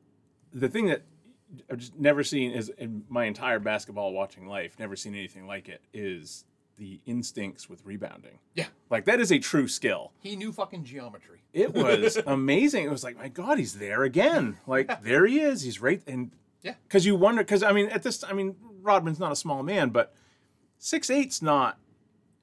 He's down there with 7-footers. And not only 7 foot, he's down there with Tim Duncan. Yeah. He's down there with, the later years Hakeem. He's down there with Shaquille O'Neal. Like, he is down there with Karl Malone. Bigger guys. And he's just he was just better at it than everyone else. He would tip the ball 15 different Oh, yeah, times yeah. because he didn't tire. Yeah. Most guys, they jump twice and they're like, I'm not fucking getting that rebound, never mind. Yeah. And he's like, I'm going to tip it 3/4 lengths of the court until I can fucking get it. Yeah. And it wasn't like he was getting rebounds off his own shots because he never fucking shot the ball. It was like a stunning thing if he scored 6 points. One of those years, he was awesome for fantasy because he averaged like 10 points a game, and they were all put back. So his shooting percentage was like over 60%. Yeah. His rebounding was like 18 rebounds a game, and then a little bit of everything else. Yeah, he was he'd awesome get a couple for fantasy. Assists, he'd get some steals. But yeah, people were the argument was like, no one is ever beating that Bulls team. I'm sorry, they were too fucking good front to back. And especially like you said, if you use in their time period rules, like you get a foul now way. for like just barely. You breathe wrong on James Harden, you're getting a foul. I mean, you watch the games from the 80s with like the fucking Pistons, when Rodman was on the Pistons, they're fucking leaving you with stitches. Like if you drive to the hoop. And in playing with now rules, I wonder if it turns Steve Kerr into like a 20-point-a-night player. Easily. Because no one goes out there. He's not as obviously as fast and as good everywhere else as Steph Curry is, but I bet today if you let Steve Kerr take 30 shots from. Well, that's the other thing too. It's like the game has changed. Yeah. Jordan never needed to shoot threes. No. If he was playing today, it was a big deal back then that someone shot 10 threes in a game. People were like, holy shit. When he made the 6 in the finals, it was like. Yeah, now it was like more than he made the entire season. Klay Thompson is shooting 6 1/4. Oh yeah. That's all he shoots. So, it's a different game, but I think they would adapt just fine. Yeah. When the whole thing is like, I don't know if Jordan can shoot from the 3 as well. But then again, he's not going to have to because he's not afraid of going to the hoop anymore. If he's playing with today's rules. Yeah. No one's fucking. Defenses today suck. He will 2-point you to death. Yeah. He'd probably shoot 60%. Yeah. Easily. As a 2. Yeah. Yeah, I hadn't thought about. I had just thought about adding the threes to his game, but yeah, he'd probably shoot 60% from the field. Yep. Because he doesn't have to do anything else. Oh, I mean, James Harden has perfected the. I'm going to score 25 points tonight, and 18 of them are going to be on the foul line. Yeah, because I'm going to lean into you. Jordan would do that. I know they've now created rules to stop that. Yeah, but Jordan would have made those shots too. They would have all become 3-pointers. Oh yeah. And it's not like he was a weak from the free throw line. No. But yeah. I hate to be that old guy who's screaming about free agency is ruining everything. Yeah. But it kind of is. Yeah, kind of is. Like when you're the best baseball player on the planet is getting one of the two, because Trout's always up there too. But now people are like, oh my God, are the Angels going to trade, Shohei? Maybe. I don't know. I did think it was funny. Holy shit. Generational talent. And it's on the table that you're going to get rid of this guy. Yeah. For draft picks. Someone tweeted out, it was something like the average top paragraph on an Angels game is, or the average tweet about an Angels game is, Ohtani does something, Mike Trout goes 3 for 5 with 2 home runs and 6 RBIs, or something like that. Ohtani does something that's never been fucking done in the history of baseball. Angels lose 8-7. You know what actually happened and the then other day? And then it happened the next day. Something like that happened. They hit 7 solo home runs and lost 8-7. And Ohtani hit 2. Oh God! It was perfect though because it was this guy had tweeted it and people were like, "Yup," and then the very next day something like that happened because it does happen all the fucking time. It does. He pitched the other night, gave up 2 runs. They lost 2-1. Because for a while, because I've kind of been out on baseball for a while too, I was like shocked to find out that the Angels sucked. Yeah. I was like, but I hear very little about Major League Baseball, but you hear stuff about Mike Trout all the time, and you hear things about Shohei all the time. Yeah. And they had Rendon, who was like an MVP candidate 2 years ago. But they're bad. They're bad. It's weird. They can't. It's one of those things where it feels like they're cursed. Yeah. Because if they're playing well, like they started off the season pretty well. Like they're like, oh my God, they might make the playoffs this year. Now they're not even close. Yeah. But I mean, they also have to play, the Astros a lot, who are always good.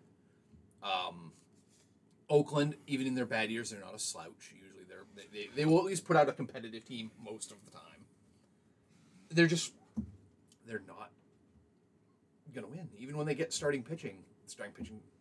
Like they got Noah Syndergaard for this year, but we're not winning, so we traded him away. Yep. And that's what happens. Didn't he just go to Philadelphia? Yeah, everyone is in love with getting. I saw him prospects. when he arrived in Philadelphia. I saw the clip of that. But this isn't like the NFL, where we get a first-round draft pick. Okay.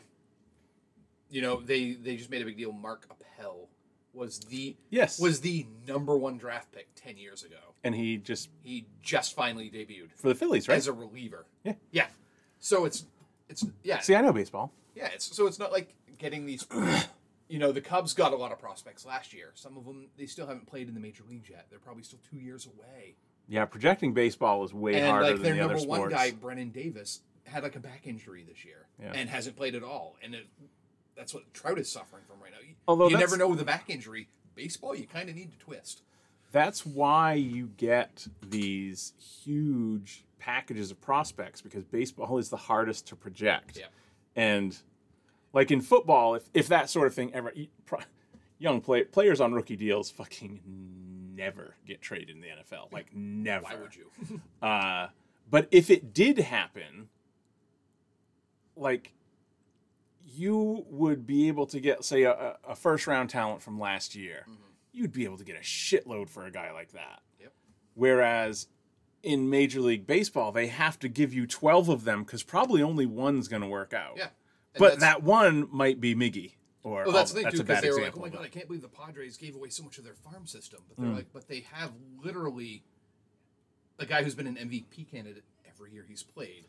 Alongside another MVP candidate beside another MVP candidate. And guess what? That team is still not going to catch the Dodgers. It's the whole known versus unknown. Yeah. Like that was the whole thing. I can bring everything back to the Eagles. The Eagles had all those first-round picks this year. They traded one out to get a first round for next year. They used one on Jordan Davis, the huge dude from Georgia. And then the next one, everyone was like, are they going to take a receiver? What are they going to do? They traded it for A.J. Brown. There's no projection with A.J. Brown. He's fucking awesome. Like, we know that. Even in football, which is easier to project than baseball, that is still worth more than, hey, Garrett Wilson, maybe he is. Maybe he's great. Maybe his best case is better than A.J. Brown.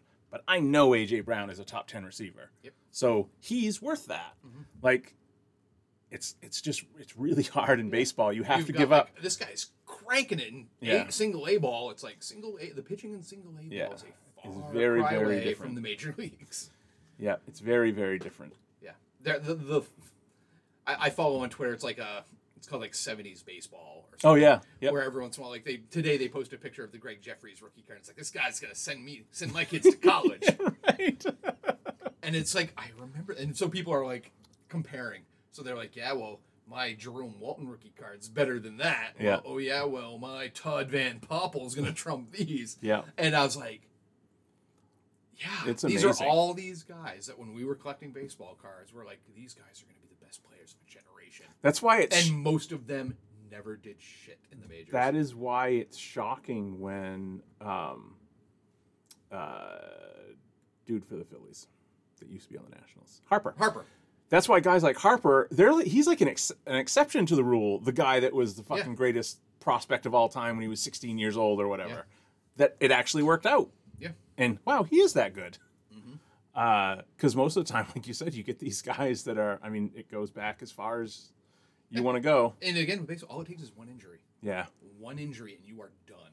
Especially back in those days. Yeah. I mean, now, if, they get Tommy, like we've talked before, you get Tommy John, it's kind of just like part of your career. It's just how early do you get it. You got people coming out of high school who've already had a Tommy John surgery. And they're like, good, because it's usually better after now. Yeah. When it used to end your career. The chances of you doing that again? Yeah. Not good. Aren't right. Going to happen. So, yeah. Right. Congratulations, you now have rubber elbow. But it all just goes back to, I couldn't imagine being a young fan of baseball right now and trying to pick a favorite team. Because guess what? That team is not probably going to be the same players 3 years from now. I remember, when we were a kid, I remember the day that Jody Davis got traded from the Cubs to the Braves. Big deal. I'm like, you can do that? Yeah. He's your starting catcher. And also, like, I heard about that for other teams. Yeah. I didn't know they would do it. You know what I mean? And it's now like, your team's going to be completely different next year. Right. Like, the Cubs are doing the Field of Dreams game this year against the Reds. I'm like, boy, I bet when they thought of that idea 2 years ago, it seemed like a pretty damn good idea. A star-studded affair. Now it's the two worst teams in the NL Central. 2 of the 5 worst teams in the National League are playing in that. When you got to put Pete Wisdom, who was a 30-year-old rookie last year, Cubs have a bunch of those right now this season. They've got a bunch of I'm like, oh, that guy's pretty good. How old is he? 32. Never mind. Christ. A bunch of Crash Davises on their Yeah, team. if he'd been like 24, I would have been like, oh, this, because like they do have a kid named Christopher Morel who's like 22, who's gonna be good. But again, when your starting second-year third baseman is 30, your starting second-year first baseman is 30. Yeah. Like your starting outfielder is a third-year 33-year-old. Yeah, this is as good as it's going to get. There's no upside there. Yeah. It's like, hey, they're competitive. I can't remember who the Red Sox had back in the day that, like, when he came in, it was like, you just had it in your head he was this young rookie, and turned out he was like that, like 32 years old. Like, oh, this is as good as he's ever going to be. Mike Greenlaw, they mentioned him in that conversation. Greenlaw. Still Mike, Yeah. Yeah, he was one of those who we thought was going to be amazing. He actually was for a couple of years, though. He's a good hitter, but whatever. All right, we all set? We are good to go. All right. We covered a lot of We topics covered baseball. and didn't even hit 2 hours. I know. I think it's raining now. How about that? All right.